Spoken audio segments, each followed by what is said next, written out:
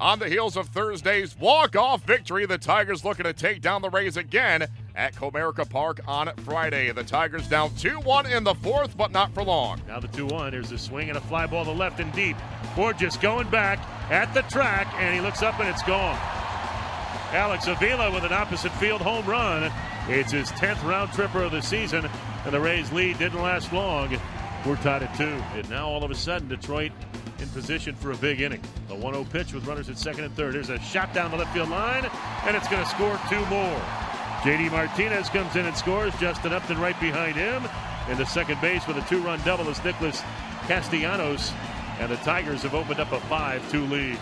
And Norris's pitch, busted bat fly ball, shallow left center. Iglesias out, reaches out, catches it with his back to the infield. Oh, what a play by Jose Iglesias. It's a highlight reel inning for him. Comes Norris to the plate, swinging a fly ball to left. Heading back is Upton, back to the track at the wall, jumps up, and he takes a homer away. What an inning for the Detroit Tigers on defense. Up at the top of the wall, Justin Upton gets the glad hand from Jose Iglesias. They combine to take away 3 hits in the inning from the Rays. Well, the Tigers deserve the standing ovation they're getting from their fans. Infield is in. Here's Upton, who has the RBI double and a misplay ball by Smith. A team lead for the Tigers. Swing line drive left field. It gets down for a hit. In to score Avila. Here comes Cabrera to the plate, and the throw is cut off. 2-run single by Upton. And the route is on. 8-2 Tigers. It was a night that Kevin Cash and the Rays would sooner forget. They fell to the Tigers at Comerica Park by a lopsided 13-4 final. Here is the Rays skipper sharing his thoughts after the game. We got beat. Erasmo came out after the first inning homer from Kinsler. Looked like he was in a fairly crisp. He was efficient throwing strikes, and then seemed like everything their plays that they made in the top of that inning kind of carried over into the bottom of the inning because their bats just came alive, and a lot of hard hit balls, but just bounce back tomorrow. Not a lot to be said about today. What are your thoughts on Erasmo Ramirez, his pitch location tonight? Obviously, looking at what took place, he probably missed too much over the white. I will say we like our pitchers to attack. And obviously that there's a fine line in there, especially when you're facing some of these hitters that can hit the ball really hard. But it looked like a couple pitches were up in the zone, and just a couple pitches from the Jumbotron feed looked middle. Kevin, how about the Tigers' defense tonight and some plays that they made out there? Yeah, that fifth inning was Iglesias.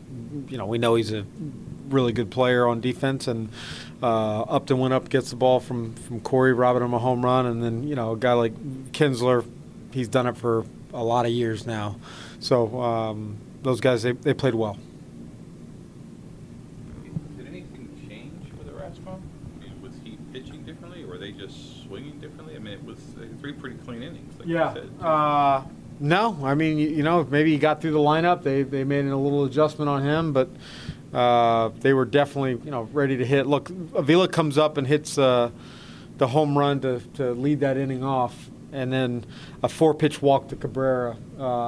That's a little telling. The hard hits are going to happen. We got to avoid that walk to keep extend the inning, and then allow Martinez, Castellanos, Upton, all those guys come up there to bang. Smith coming home.